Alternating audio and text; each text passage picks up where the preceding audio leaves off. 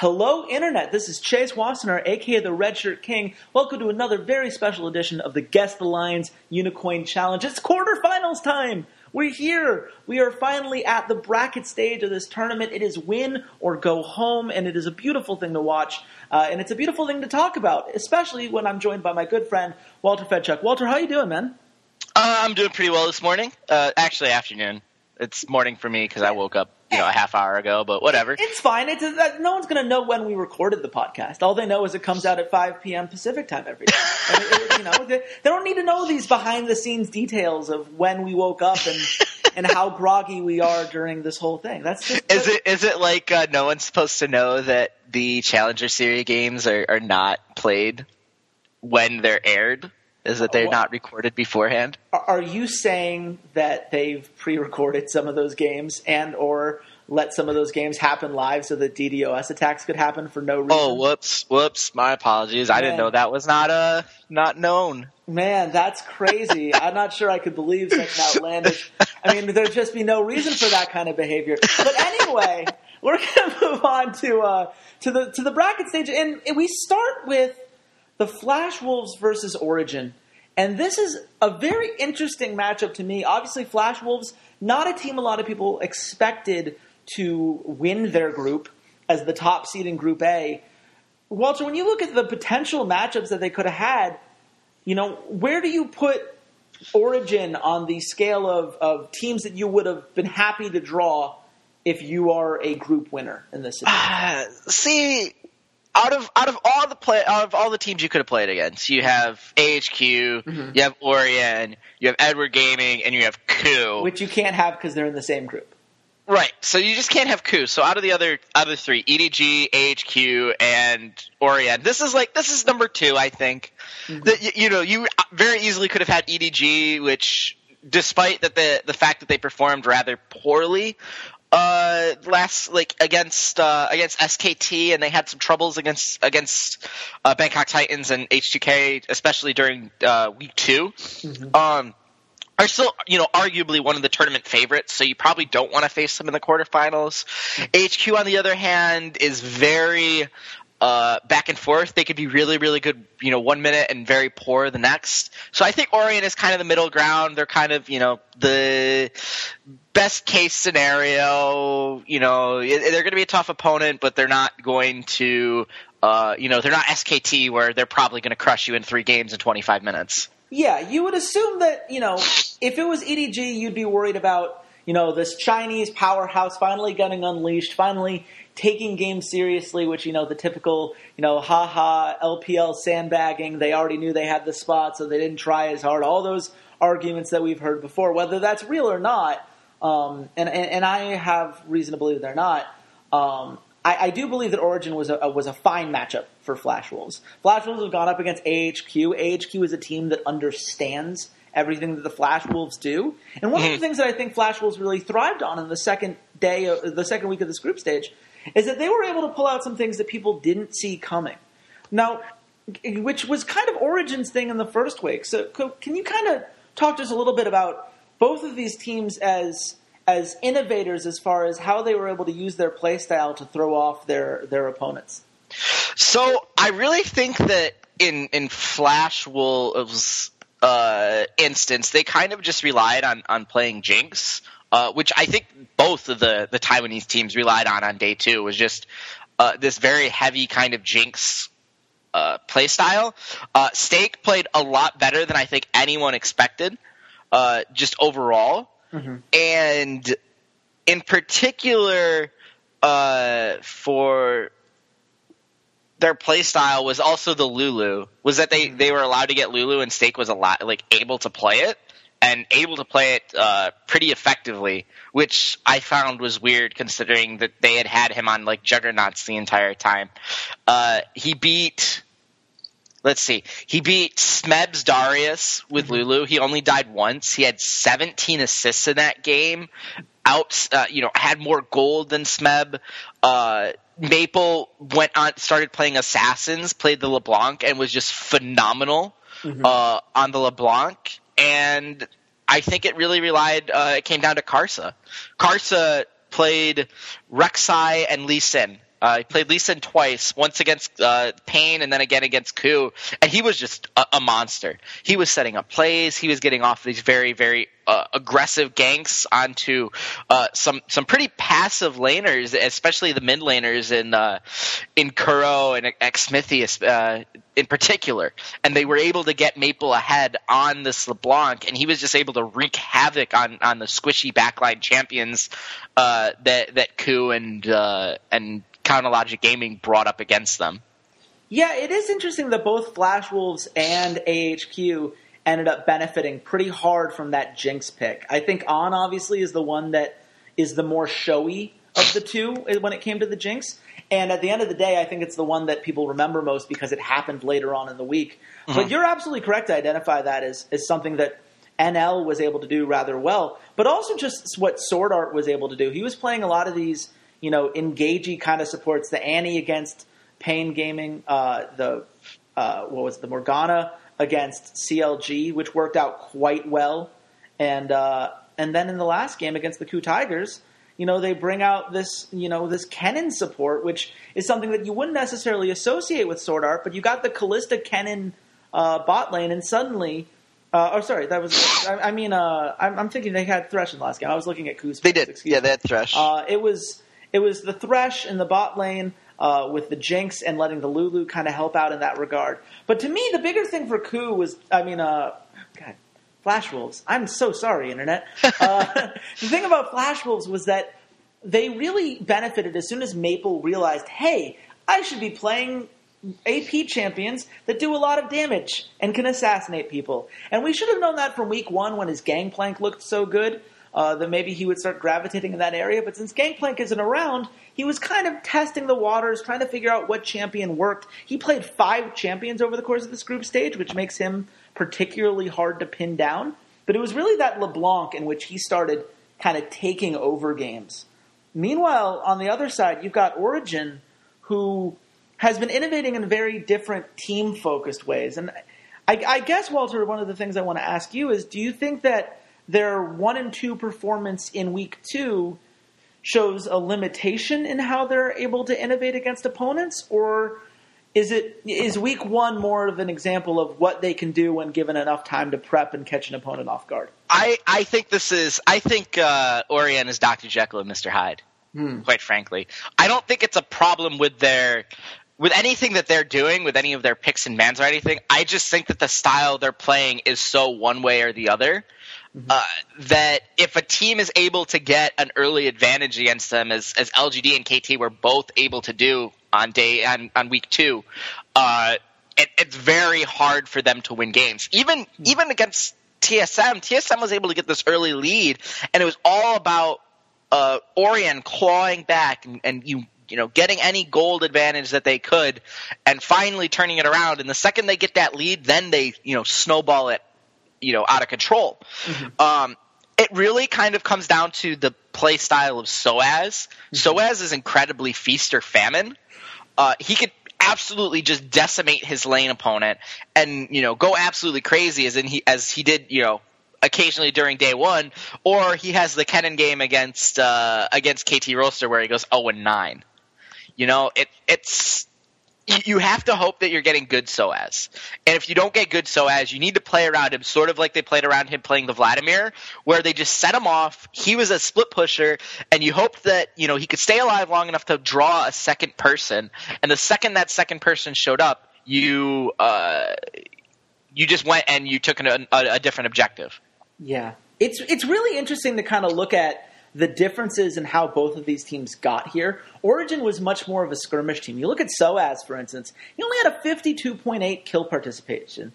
From a top laner that has teleport and should be using all these global advantages, that's kind of insane that he's only involved in 52% of these fights that end up in kills.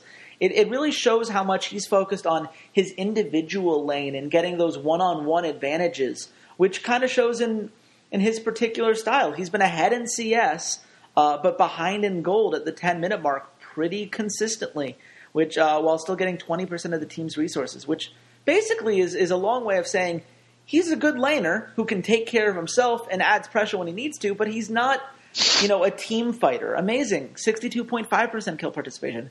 A lot of roaming around, a lot of objectives being claimed and towers coming down, but not a lot of fighting. Whereas on the other hand, you look at Flash Wolves, their lowest percentage of guys that are still starting today in kill participation, Karza at 74%.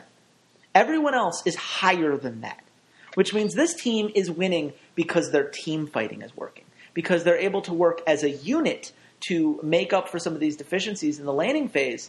And when you talk about those deficiencies, I mean, you brought up earlier that Stake has overperformed compared to what we thought he was going to going into the tournament. How do you think Stake matches up in this laning matchup against Soaz? Is this going to be a series in which Soaz is able to reliably feast rather than having to worry about a potential famine? Well, the one thing that saves Soaz here is that Stake is not this overbearing laner. He's a safe laner. He does very well in lane. He's he's a very smart player. He has a minus 12.8 CS differential at 10 minutes. He's down 287 gold at 10 minutes. He averages 6 CS a minute. Conversely, Soaz is up 7.7 CS at 10 minutes. He's only down 80 gold at 10 minutes, and he has 7 CS a minute. Mm-hmm. So he's basically getting a wave a minute, which in the top lane is actually pretty good. That is the third highest? Fifth. That is tied for fifth highest with ZZ Tai, and behind of those who are left, Marin, Someday, Huni, and Smeb. So it's safe to say that he is not going to be abused in lane, which is kind of where he has some of his deaths. It's from his lane opponent getting an advantage, the jungler coming up, ganking him dying. On the other side, I think Stake is much more involved in the team fighting aspect of his team. He has 59 assists, which leads all top laners. When you look at Soaz has 26 total assists. If you want to look at the percentage of the team's damage, Stake is actually near the bottom, where he's not trying to dish out damage. He's not important to the team as a damage dealer, but he's there to absorb damage when he's playing the Darius. He's there to use the Lulu ultimate to protect the Jinx. And I think those are the only two champions he actually played. Like Lulu and Darius, I think, are the only ones that he played. And I think also Gnar. But again, you're just there to counteract the Darius on the enemy team. So overall, I think when comparing them, Stake is much more the team-centric, team fight-oriented top laner, where Soaz is this split push, manipulate the map, play this kind of herky-jerky style where you're trying to pull the Flash Wolves away from each other and then pounce on one group of them with the double teleports. Yeah, I think that's fair. I mean, you look at Soaz and you look at the death percentage, right? Soaz died more than any top laner for their team in the entire tournament. He was 26% of Origin's deaths. But a lot of that came in that 0-9-3 game at the very end against KT Rolster. Is he capable of a tilt game like that? Sure. But KT Rolster did it because they have Someday. And Someday is the best top laner in the world right now. They didn't, just happen to have a half-decent top laner and tilt Soaz that hard. And that's the thing. I don't think that Stake is the kind of guy that can cause the Soaz tilt game. And when you're able to let Soaz play in his comfort zone, maximize his teleports, let the laning advantage kind of come together, you put them in a position that this Origin team has wanted to be. In every single one of their victories, they've either been ahead or only behind by like 1,000 gold. At the 15-minute mark. It's very crucial for them that they're in a position where these objective trades can kind of push them ahead. So by the mid-game, they're in a starting to snowball position, or at the very least we're comfortable in our team fights going forward position than they are in their losses, where they had a 3,000 gold deficit against LGD, a 4,000 gold deficit against KT in that second game, because they were unable to adapt to these rotations, because they were always falling a step behind, and because the snowball had already been put on them. I don't think Flash Wolves are the team to do that. Flash Wolves kind of stayed within 1,000 gold at 15 minutes in either direction in basically every game they've played. They're not going to let Origin snowball, but they're going to keep Origin in the place where they want to be heading into the mid-game, which is, I think, where Origin shines. Now, let's talk about the jungle position for a little bit. Because this is the position that I think can cause the Soaz tilt game. Okay, let's talk about it then. I think Karsa has proven that he is an extremely active jungler, especially day 2. He is doing very, very well for himself, and I was very impressed with what he was able to accomplish. Out of junglers that are left, Karsa actually is ahead by 100 gold over his opposing jungler. Meanwhile, Amazing is down 25. He has a higher CS per minute. He farms a lot better while also having the 4th highest kill participation of all junglers, where Amazing sits down in 11th. Yeah. With a 62%. He's very aggressive. He has the most kills behind Reignover of all the junglers. He's kind of in the middle for deaths. Amazing is a little bit better than him. He dies a little bit less. And he is 3rd in assists, where Amazing is 12th. Yeah. Again, very aggressive early jungler. And I know I made the joke multiple times about Santorin being like lost and you not knowing that he was in the game. I've had that same feeling multiple times with Amazing during this, where I understand Orion is not trying to play this aggressive early game style where the jungler is constantly ganking, but Amazing is a very good ganking jungler. And he's kind of playing very reactively and not being aggressive and not going to make plays and not getting his laners ahead. Whereas Karsa is the opposite. He is all about getting his laners ahead. He's all about going in. He's all about getting kills. He's all about using the fact that Stake is not a carry and allowing it to propel himself into the mid game and having some sort of impact on the mid game other than being a CC or a tank bot. And this is something we saw Mountain do too. It's a very LMS style where you try some ganks early, and whether they succeed or they don't, you then transition in the mid game, you get your farm, and you put yourself in a position where, especially if you got a kill or 2 on those ganks, you're now just going to be stronger than the enemy jungler. And it puts you, if you have faith in that jungler, it puts you in a very nice position. Now, kill participation, I'm going to give Amazing a little bit of slack in that when you're a skirmish, counter-objective team, it is very hard to have high kill participation numbers across the board in the same way that the Flash Wolves are, because not everyone's going to be at every fight. You're trying to have multiple fights across the map at the same time, and you're only going to be able to be at one of them. That said, Niels is involved in 84.7% of these fights, so maybe that's not fair. Maybe there is something to be said about certain players needing to be there to close these fights out, and Amazing just hasn't been that guy. But what's more interesting to me when it comes to Karsa is how people have had to shift their entire strategy as far as how they play against the Flash Wolves in order to keep Karsa down. We saw in the first week, teams were really heavily warding in the early game, especially around the top lane, because the idea was that you would need to attack Stake, and if you guarded the top lane with all this vision, then you either A, knew Karsa was in the top lane trying to help Stake, and you knew where he was and you can pin him down and make sure his ganks weren't effective, or B, you knew he wasn't in the top lane, and because the champions that were being played usually mean that mid lane ganks aren't a thing, you kind of knew he was in the bot lane, and that meant that you could predict him in that way as well, and it really limited his effectiveness. And I think in week 2, if you look at what they were able to do against the Ku Tigers, that's what happens if your warding isn't on point. And I hate to tell you this, Origin fans, but your warding is not particularly great compared to a lot of the other teams that are still in the quarterfinals.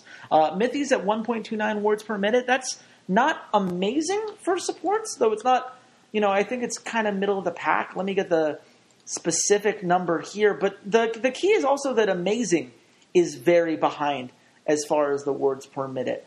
He's a guy that's really struggled in getting even, he's averaging less than 1 ward per minute down, which means that he's not giving that kind of vision control that you need to keep Karsa involved. Meanwhile, Karsa and Sword Art are each averaging more at their position. Sword Art 1.34, Karsa at 1.18, which puts them in a really nice position to take advantage of some of these potential weaknesses. By the way, I do have that stat now. Mithy is 1, 2, 3, 4, 5, 6, 7, 8th compared to Sword Art at 5th. So not bad, but also not great. And this is something that you probably need to be great at if you're going to keep him down. And if Amazing's not helping the way that you would hope that a jungler would be helping in this position, and he's not quite at the top echelon of junglers in that regard. Funnily enough, Smithy is, which is kind of the weird stat of the day there. But it might mean that there's some openings for Karsa. It might mean that there's an ability to turn things around for him. So let's look at the mid lane, because that's enough advanced warding stats, I think, for one podcast. What do you think about this Maple versus Xpeke matchup? Because Maple's a guy that's shown multiple ways to win, but Xpeke is a guy that maybe was underappreciated going into the tournament and has really shown up recently. I mean, Peke is Peke. He does what he does. He is not a very amazing – he's not an amazing mid laner. But he does what he's supposed to do very well, which is play control mages, which is just to farm, play safe, basically be a lane that the jungler does not have to deal with ever. That Amazing can completely ignore, and he can go worry about Soaz, he can go worry about the bot lane, whatever. They can just relax. Who cares? Which I think plays into what AHQ want to try and accomplish, which is play this assassin – or not AHQ. Flash Wolves want to accomplish, which is play these assassins, get in his face, and try and abuse his kind of weaker laning phase. Even though Maple was not very successful on the control mages, and then that he played assassins, which can be abused by the control mages, he's only down 1 CS at 10 minutes. He's only down 45 gold at 10 minutes. Peke, on the other hand, is double that. He's down almost 2.5 CS at 10 minutes. He's down almost 105 gold at 10 minutes. So this shows a lot that this is where Flash Wolves need to get ahead. They need to get Maple going, so he's able to make plays in the mid to late game to disrupt this kind of skirmish style. If he's playing LeBlanc and can go off on his own and can blow up, 3 or 4 of Orien's members before they kind of lay a trap and do a Fnatic death bush or anything like that, it really throws Orien off their game. Mm-hmm. Yeah, no, I think that's absolutely fair. If you're looking at just how much these teams rely upon these players, for damage especially, Origin has 3 threats. The fact that Soaz can be a carry top liner means that Xpeke doesn't have to do it all every game. And he's done enough for them to get this far. And definitely, given where we saw him in the regional sometimes struggling in some of these lane matchups, I think that he deserves to be commended for that. But on the other hand, Maple has been a more consistent laner, and he's been a more consistent laner playing champions that aren't necessarily consistent laners with wave clear. You don't think of LeBlanc as this perfect wave-cleared champion compared to the Oriannas or some of the things that Xpeke has been bringing out. This is something that Maple has really excelled in. It's nice to see the top mid laner in the LMS, as far as I'm concerned, really shining in these high-pressure situations. Now, one of the things that I think worries a lot of people, if you look about the Flash Wolves, is that Maple and NL are really the only 2 huge threats here. The problem with having a guy like Stake as your top laner, NL right now is doing 38.2% of his team's damage. Maple at about 28.4%. And yes, Xpeke is at 29.9%, but Niels is about 29.9 as well, and you have Amazing, and you have Soaz at 19. You have help in that regard. You don't have any one guy that could be targeted so hard. So if you're Origin, what do you do to try to target NL down and take advantage of that? You need to have a very good laning phase. I think you need to get him off of the safe range champion that Jinx is. I think her rockets. I think she slowly last week proved that she should be the number 1 picked AD carry. Mm-hmm. If she's up, she's the better sieger out of her and Tristana. She has better poke and range earlier on, and the reset is devastating. It's probably more devastating than Tristana's jump, because most of the time you're jumping into Tristana to get the kill and then jumping out, whereas a Jinx can continue a team fight that is kind of dispersed just off of chaining 1 or 2 kills together. So I think she's probably the strongest jungler, and I think that the Taiwanese players and NL and On in particular have shown that. So you need to get Jinx out of his hands, make him show that he can play something other than that. I get he has kind of the pocket pick Varus, whatever. I'd rather play against an immobile Varus than a Jinx at this point. So you really have to focus on this bot lane, and I think this is where Amazing needs to go. I don't gank for mid lane anyways. Top lane is going to be a coin flip of which Soaz shows up.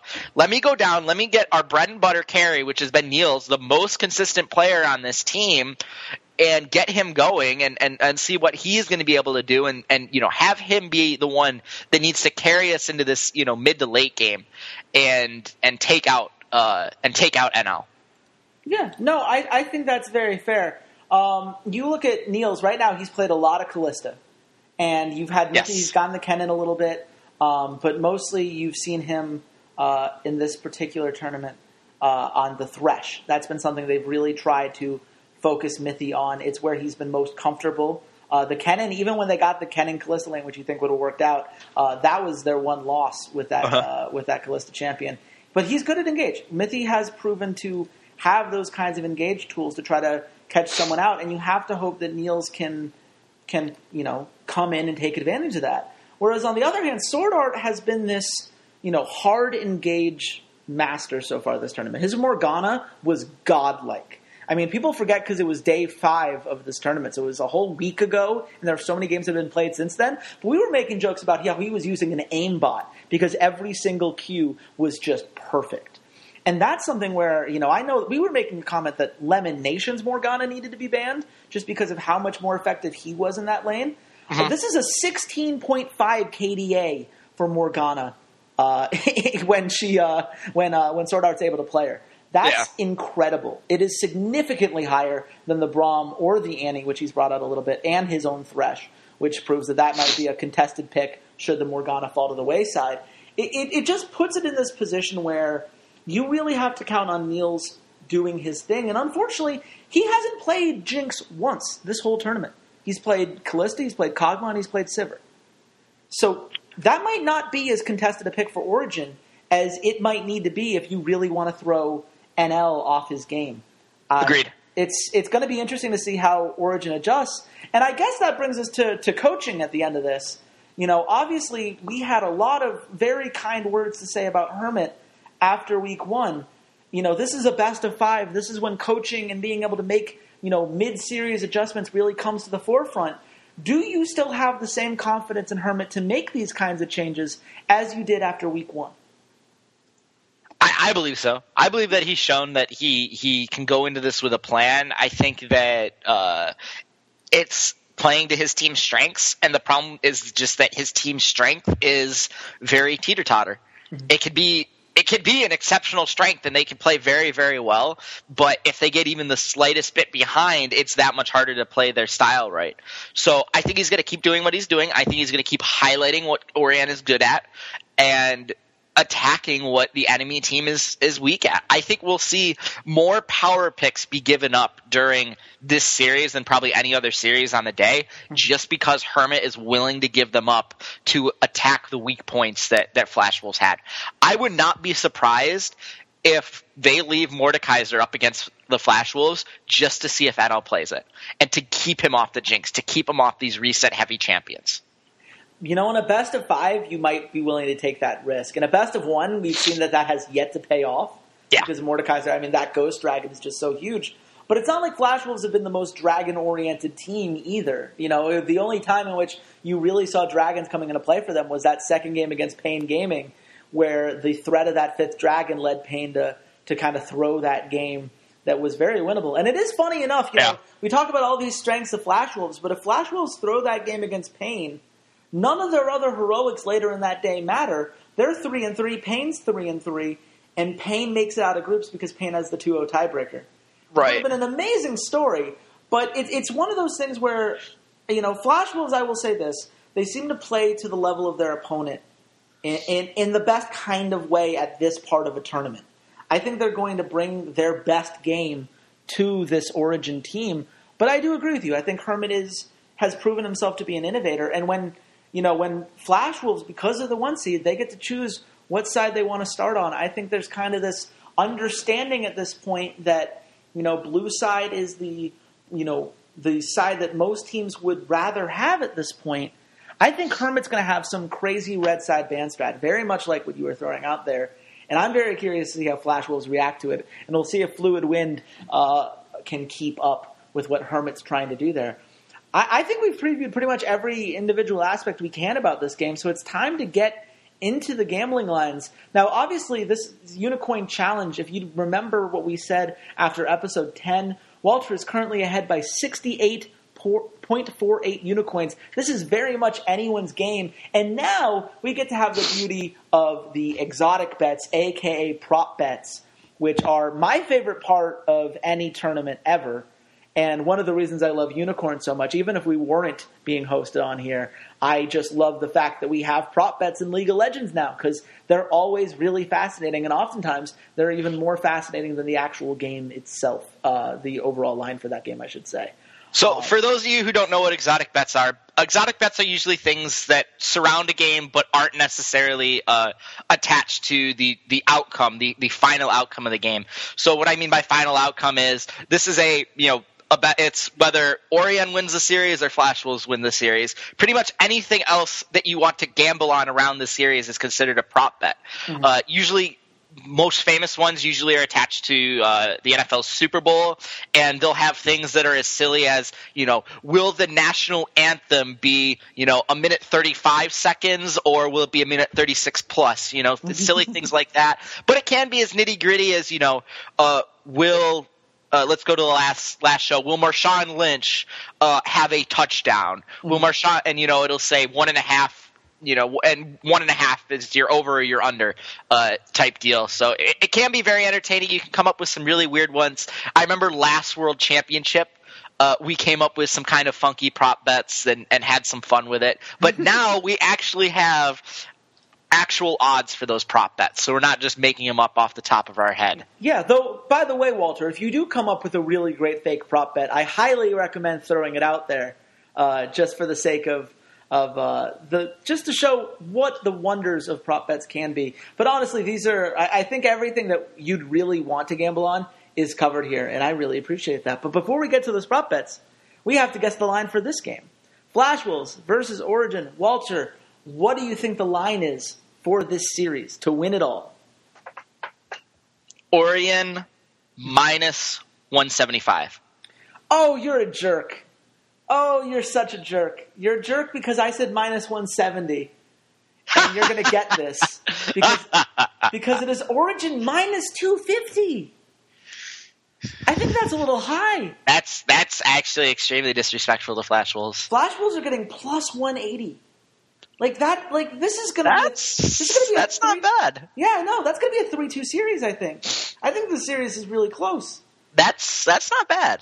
I'm actually, that's not bad lines for Flash Wolves. That's pretty disrespectful in my opinion. Well, speaking of not bad lines for Flash Wolves, let's talk about some prop bets. If you think Flash Wolves are going to win map 1, you can get plus 150 for that, just for game 1. Origin in that same situation, minus 200. So Origin pretty heavily favored even just to win the first map, which isn't particularly surprising. You usually see slightly reduced from the overall for map 1, just because, with a 5-game series, you never know who's going to pull out the crazy map 1 strats. But what I find really interesting, and I'm going to see, we're not formally guessing any of these because prop bets are such a weird thing to try to pin down before they're out, because they're based on all these algorithms that people like Walter and I just don't have enough experience with yet. But yes. just to throw out a guess, Walter, what do you think is the over for 4.5 maps played? If you think this is a 5-game series, what do you think the odds are for that? I mean, I'd say it's like probably minus 180. Plus I think it's pretty 200. High. Rip. Yeah. That's. They think this is going to be a 4-game series, which again, what did we see from Origin in week 2 that says this is going to be a 3-1, 3-1 or 3-0? I'd pair that with whoever you think is going to win map 1. Honestly. Oh, absolutely. I think if you think if you think Origin wins the series, but you think that Flash Wolves win map 1, you can bet both of those overs, and you would get. Let me just click on it, because the thing about these beautiful, beautiful odds on Unicorn is that I can just literally click the button, and everything works out. Yeah, you can get +7. You could get +650 if you combine those two multi bets, which I don't think is crazy. Just having Flash Wolves win map 1 and having this go to a 5-game series, I don't think that's unreasonable, and I think that's a very interesting multi-bet. Talking about some handicaps here, if you think the Flash Wolves are going to do well enough to not get 3-0, just win one map in this whole thing, it's minus 345. And now this is where it gets interesting. If you think Flash Wolves are going to keep it closer than a 3-1, so if you think they can pull off the 3-2 or win the series, minus 105. Which is not bad. Especially if you think this is a 5-game series, that's a guaranteed win right there, which is quite nice. Do you think that those odds are tantalizing enough that you would consider that over just taking Flash Wolves straight up? I think if this is a 5-game series, it's Orions. I think the only way Flash Wolves win is if they put Soaz on incredible tilt and win it in 4 games. Yeah. If you get to a game 5 against Orion, I think the experience that Xpeke has and Soaz have, and just the sheer, that any time it comes to elimination games, there is always that moment where you're like, is Peke going to backdoor us? There is that moment where every Ocelot has said this in an interview before, that the hardest person to play against was Peke. Not because of his skill, but because if you could never count him down and out. Mm-hmm. He would always figure out some crazy way to get back into things. The famous Fnatic death brushes, the numerous backdoors that he's had. I don't think that if you are Flash Wolves, you can let this get to 5 games. If it gets to 5 games, you have probably lost the series. My question is, do they get to 5 games? Because if you believe they do, here's my favorite 3-team teaser. I agree with you. I think if it gets to game 5, I think Origin wins. So let's say you pick Origin to win the series, but you pick Flash Wolves to bring it to 5 games, mm-hmm. and then you combo that with the over 4.5 maps played. Mm-hmm. That's plus 719. That's another really reasonable outcome. That's nice odds.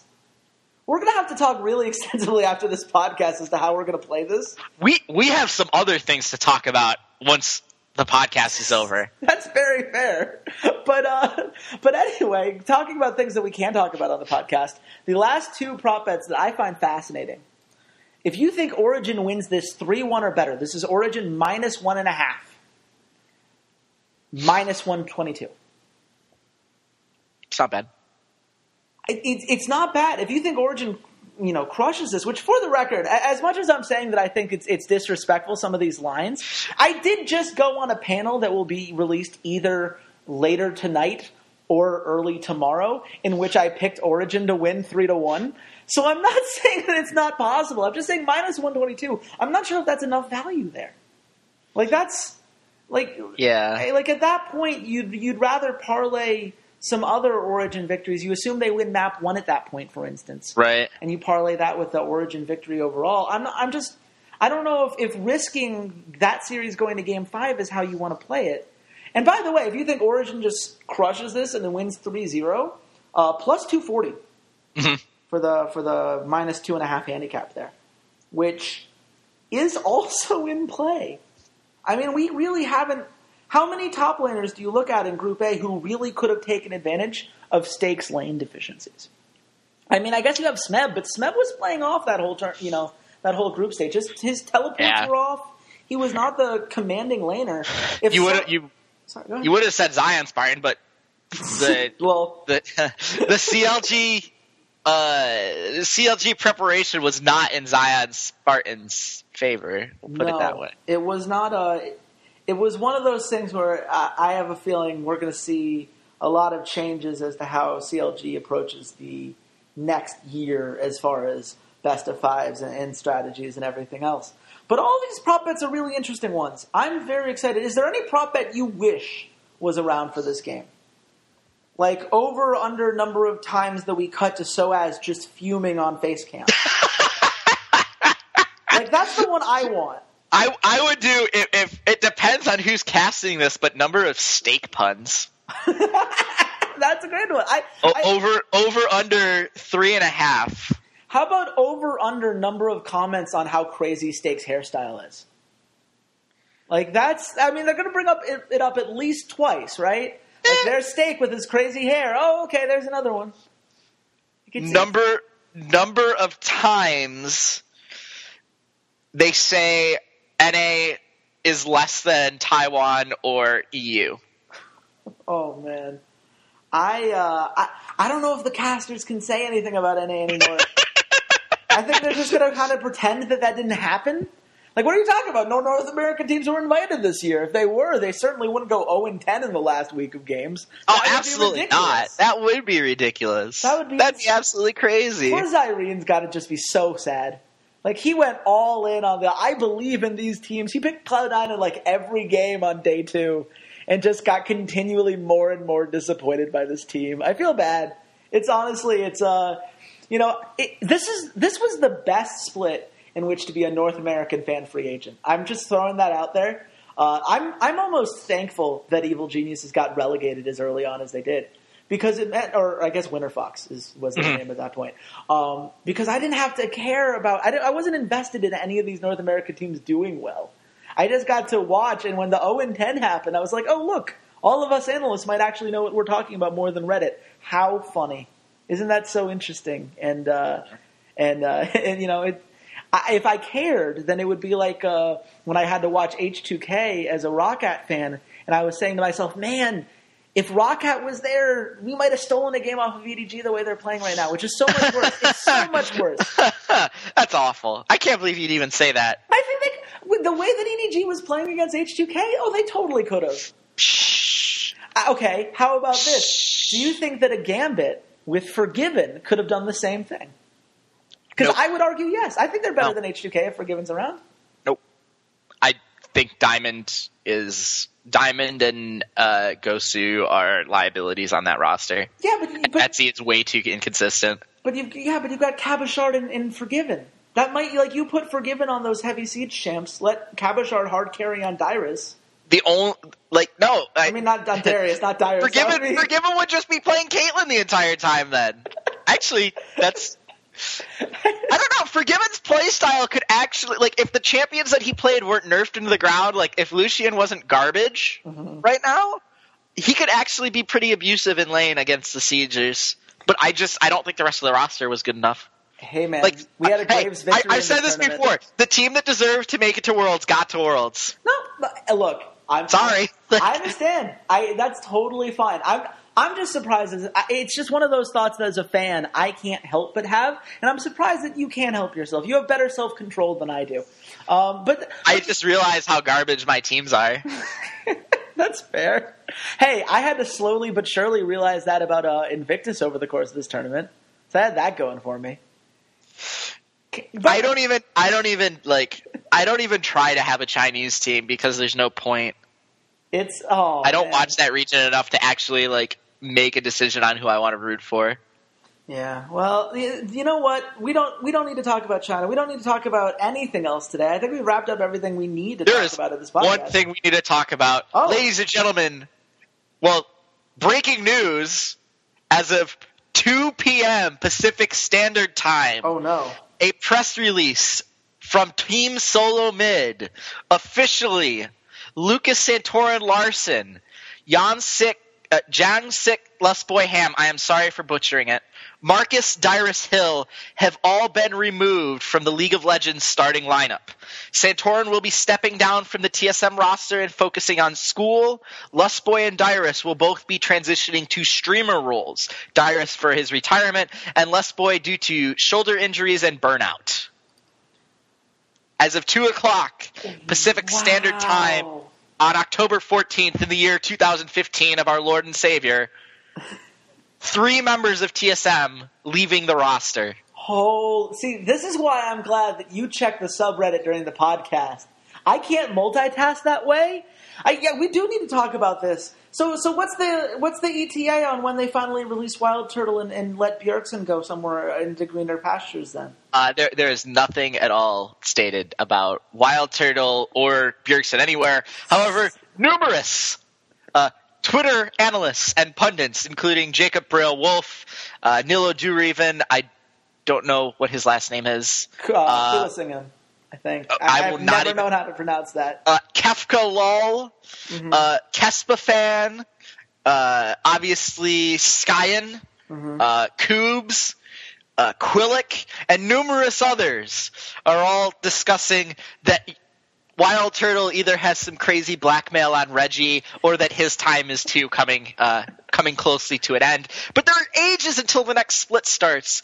But currently on the Team Solo Mid website, their official professional one, tsm.gg, the official announcement, and requests for those who wish to try out. Please have fluency in English, challenger ranking in North America, Europe, Korea, China, or Taiwan, a willingness to relocate to the TSM Gaming House in California, USA, and a positive mindset, which includes but is not limited to the following: willingness to learn from others, competitive spirit, the ability to accept criticism and be self-critical, cooperative and willing to adapt to and work within a team environment. Please send applications to tryouts at solomid.net with the following format: your name, age, position, screenshots of current solo queue rank and client, experience in competitive League of Legends, and motivation for joining.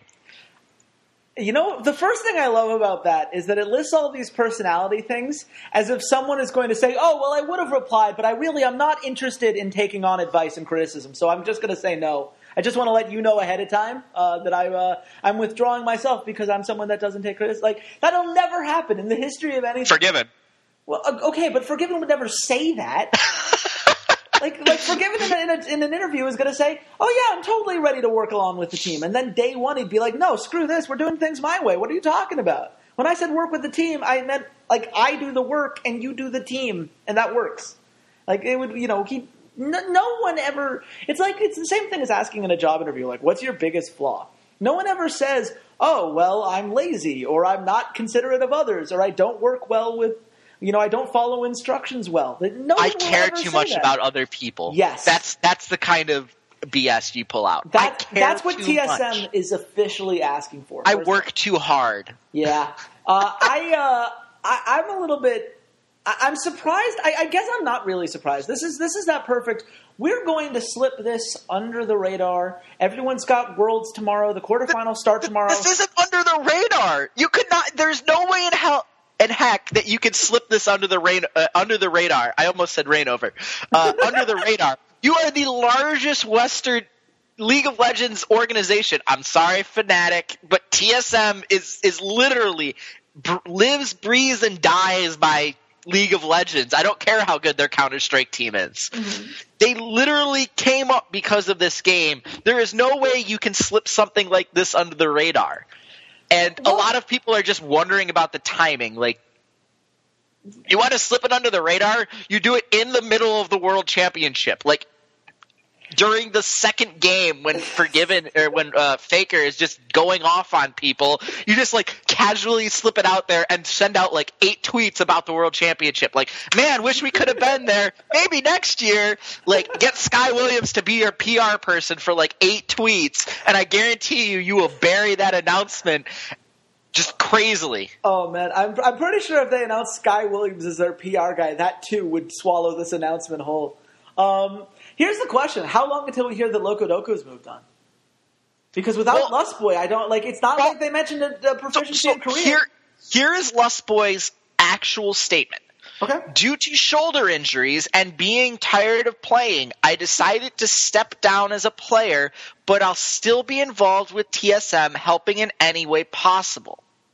He's not leaving TSM. So that means I don't think Loco Doco is leaving TSM. I think Lustboy is going to be staying kind of as a streamer and to maybe help with being an analyst. Yeah. So I think Loco Doco is probably staying as the coach. That's what this sounds like to me. This isn't a Lustboy is leaving and is completely leaving the organization. But why would you keep a coach that you clearly had no trust in because you as the owner had to step in before the North American playoffs and in Worlds multiple times? Why would you do that? You're rebuilding. Rebuild. I don't understand. That that breaks all logic to me. It's like if the Miami Dolphins were like, yeah, our team is terrible, but we're just going to ride Sperano for 5 more years anyway and just clean house. That doesn't work. It never works. This is not the TSM podcast, and this is probably going on longer than most people want to talk about, but it is something that just to me, it's a perfect example of how to do this wrong. Samsung, as an organization, cleaned house. They've got all new young players in Korea. And sure, they didn't do particularly well this year, but they're still an organization. Their players are improving. They've got this new analytical staff that they've built up by teaching them how to do the Samsung things, and now they're all ready to go. And this next year, I think Samsung's going to be significantly better as a result. I think they have a chance to be the next, Koo Tigers in the sense of a team that didn't exist before and now is going to be pretty darn good. But they did it because they were willing to rebuild everything, because they understood that a process like this takes time and you can't do it half-heartedly. And my biggest fear is that they keep Lokodoko, they tie Bjergsen to this rebuilding effort because they technically have him under contract. They keep trying to focus Wild Turtle because they don't want to rebuild everything all at once. And this becomes one of those multi-year rebuild things. And in League, that doesn't work. It didn't work for Coast. It's not going to work here. No. I'm sorry, TSM fans. Man, I mean, and let's be fair, all of this can come out as news later. All of this, this is way too early to say that this is the way TSM's going. I'm sure that Reggie's going to be thinking about all of this. And as a general rule, Reggie has a better track record on these things than I probably ever will. So give Reggie benefit of the doubt. I understand all of that, but I mean, this only tells me it's time for me to go push for Challenger. Time for me to go live out my dream as being a professional gamer and playing for Team Solo Mid. So I will see you all in 3 weeks with a nice brand new Challenger rating. Please ignore the fact that my Twitter account says that I went from Platinum 2 to Gold 1 in 2 weeks. Please ignore that fact. Nah, yeah. And ignore the fact that I'm Silver 5 because I'm obviously also in the running. Hey man, my Tom Kench is almost half decent. Really, I think that's a strong statement forward. I'll just keep spamming him in solo queue and it'll work out. But that is enough for this podcast today. You can find me on @RedShirtKing on Twitter if you want to talk to us about the pod. We love hearing from you. We love when you share this podcast with other people because it means that we get to talk to more of you guys, and we love just sharing what we've created with you. Walter, where can they find you on Twitter? You can find me @C80s_LOL. Perfect. And please come back 5 p.m. PST tomorrow. We will be recapping everything from this Origin Flash Wolf series. And we will be talking about Day 2's action, which I believe those quarterfinals are that's the SKT versus AHQ, which I don't know how much preview we're going to need for that one. But we'll do it anyway because we give the people what they want here on this pod. And until next time, goodbye, Internet.